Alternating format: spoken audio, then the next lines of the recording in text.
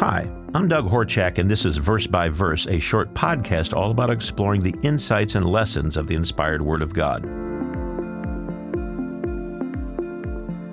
Today we're looking at a very interesting comment made by a prophet of God in Malachi 3, verse 16.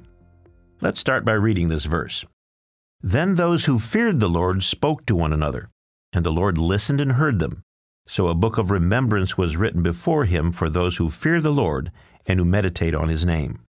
Who wrote these words, and why? The prophet Malachi recorded these words. He was a prophet of God sent to the Jews and all Israel who had resettled in Judea in the 5th century BC. By Malachi's time, the Jews had been back in their homeland for more than 100 years. The temple had been rebuilt, and the city of Jerusalem had been restored.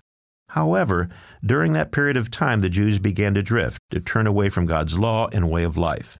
And Malachi was sent to correct and guide God's people to live a more righteous life. Toward the close of the book, it becomes clear that God was not only speaking to the Jews of that time, but also speaking to all of mankind, and more specifically, those that comprise God's spiritual temple, the Church of God. In chapter 3 of Malachi, we find an end-time setting where the return of Jesus Christ is referred to. God then gives a call to repentance to those who have departed from Him. And in verses 16 through 18, God makes a distinction between the wicked world we live in and the righteous people who serve Him. Notice in verse 16 how God refers to those that are faithful to Him at the time of the end. Then those who feared the Lord spoke to one another, and the Lord listened and heard them. So a book of remembrance was written before Him for those who fear the Lord and who meditate on His name. Let's take a deeper look at the words God uses here and see if we, as Christians today, can glean any lessons or encouragement.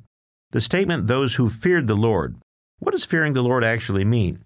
Does it mean being paralyzed and terrified in the presence of God? Well, when we take a look at it, we see that the Hebrew word used here actually means to fear, to respect, to revere. Such a reverence of fearing the Lord is viewed as a positive quality of respecting and revering God. As shown in many Bible examples in Exodus and in the Psalms, this fear acknowledges God's good intentions and His power to bring about His will, something God's people should appreciate and reflect upon. Then it says that these people spoke to one another. Other translations actually say spoke often one to another. But then notice the next few words in this verse. And the Lord listened and heard them. The point is, God's paying attention to our personal lives, to what we do and what we say.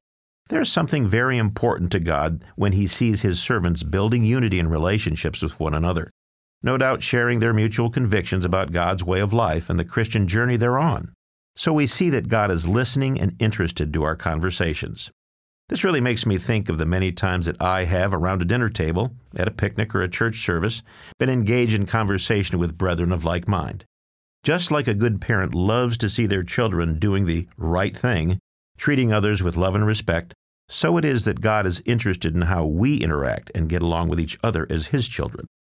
Then we continue reading in verse 16, so a book of remembrance was written before Him for those who fear the Lord and who meditate on His name. What a wonderful encouragement, that God will not forget the fellowship and the love we express and show one to another. So much so that such interaction between His people is worthy of being recorded in a book. I know that's truly amazing. Every time I read this scripture, it brings to mind the memories that my wife and I have of our children growing up, the many photo albums we have of our family, all of which brings back memories of their accomplishments in grade school and their participation in sports.